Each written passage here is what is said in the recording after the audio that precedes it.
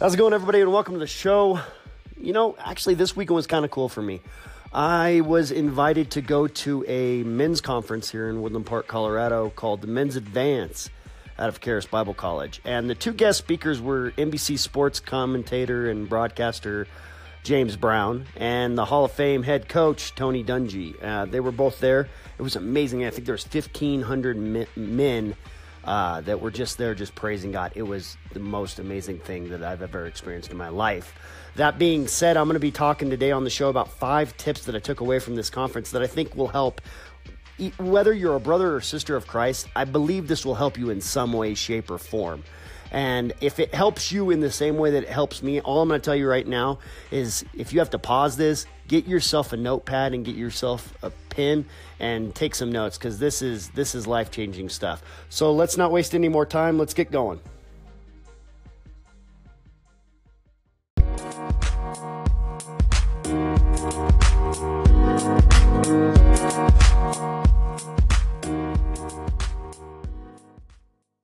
All right, guys, so let's get going here. And like I said, I got to go to this great men's retreat this weekend here in Woodland Park, Colorado. And the guest speakers this weekend were Tony Dungy and James Brown.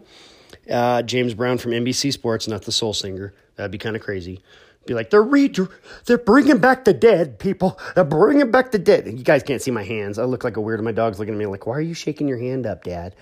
Anyhow, but I got to talk to Tony and James after the conference, and just got some really great tips. I was trying to figure out how I'm going to give these tips because I didn't want women to think this didn't apply to them. And, I wanted to help everyone, all of my listeners. And I really believe these 3 tips are going to help you. I'd give you more, but God only gave me 3 fingers on my right hand. And I'm holding the phone with my left hand right now, so I can't. I'm just joking. That's horrible. But the 3 tips are just simple ones. And the first one is this, in this life that we're in, we need to understand that we just need to be ourselves. Be who God created us to be. Don't put on the masks. Don't put on the personas that you think people need to see. Just be you. Because God made you to be unique. See, in the Bible, it says that God created us and knew who we were long before we were created in the womb. God already knew who we were, what we'd look like, what life we'd live. He already knew this. But what's funny is we think we have to be somebody else that we're not, just to impress people. But really, if you're doing that, as James Brown said, you're living in the flesh, you're not living in the spirit. Because the spirit, if you live in the spirit, it says that if God is for us, no one can be against us. So if God is for us and no one can be against us, then just be you. Because those who come against you, if you are doing it through the right, if you're acting and you're being the way that you believe God wants you to be, and people come against you, they will fail. Plain as day.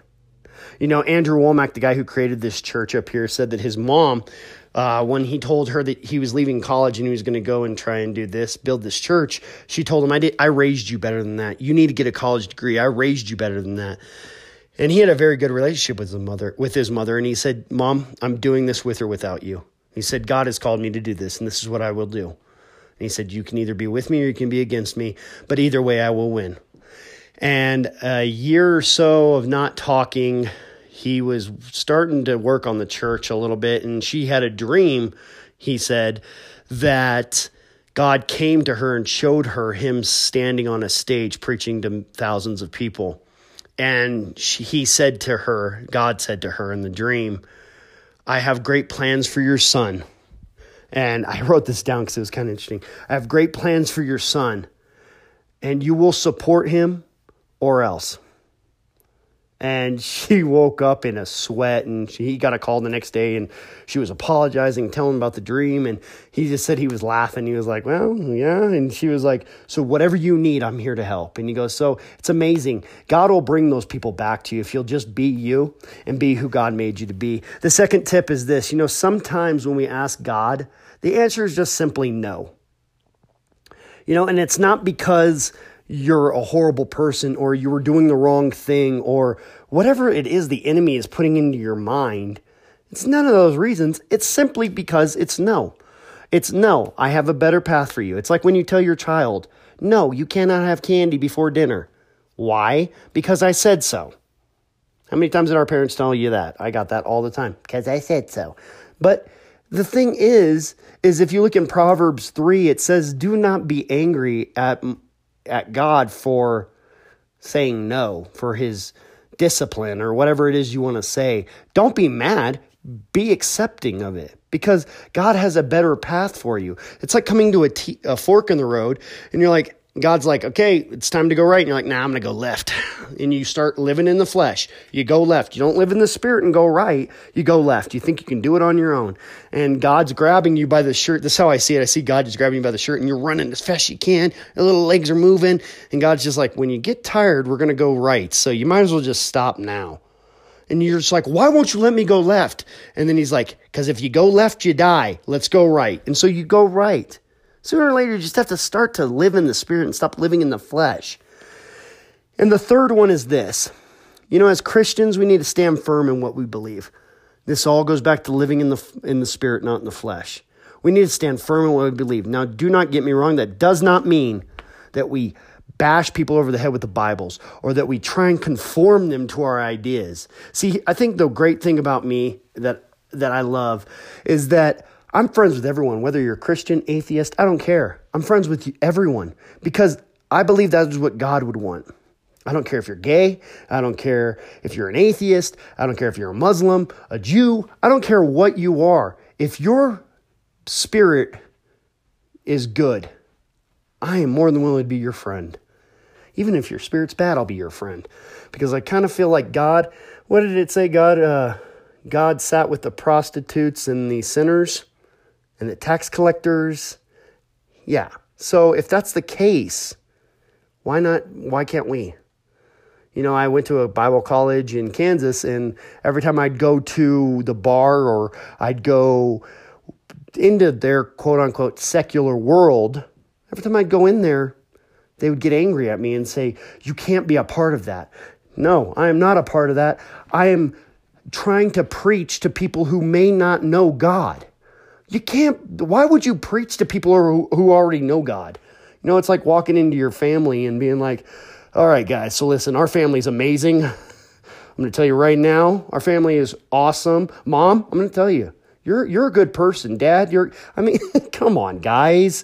No, when you're talking about your family, you're talking to your friends. You're like, my mom's amazing. Yeah, the other day she cooked dinner. She's awesome. My dad, he works his butt off nonstop to support our family. He's amazing. See, you're talking to people who are not a part of the family. See, you got to understand that. Look at it as a team. I looked at Von Miller. Von Miller's trying to get Kirk Cousins to come to Denver. Why? That would be like, here's the best way to look at it. If Von Miller was talking to Chad Kelly, one of our quarterbacks, about coming to Denver, he's already in Denver. He'd be like, yeah, dude, listen, Denver's amazing. Like, no, I know, I'm already in Denver. No, but you don't understand, man. Like, Denver, the fan base is awesome. Yeah, no, I know. I'm part of the team. But no, what's he doing? He's trying to promote the team to other people. You got to open your hearts and go out into the secular world. So those are the 3 tips I give you. Be yourself.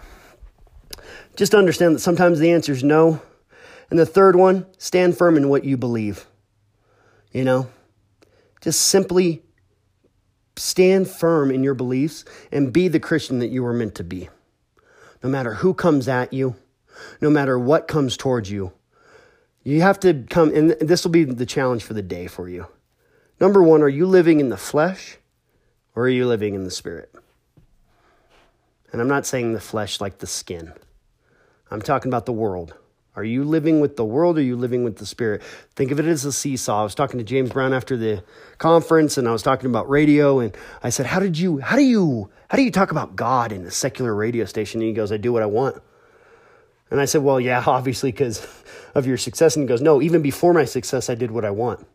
He goes, that's why they have editors. If you don't want God's word out there, then you can edit it out. But I'm going to say what I want to say.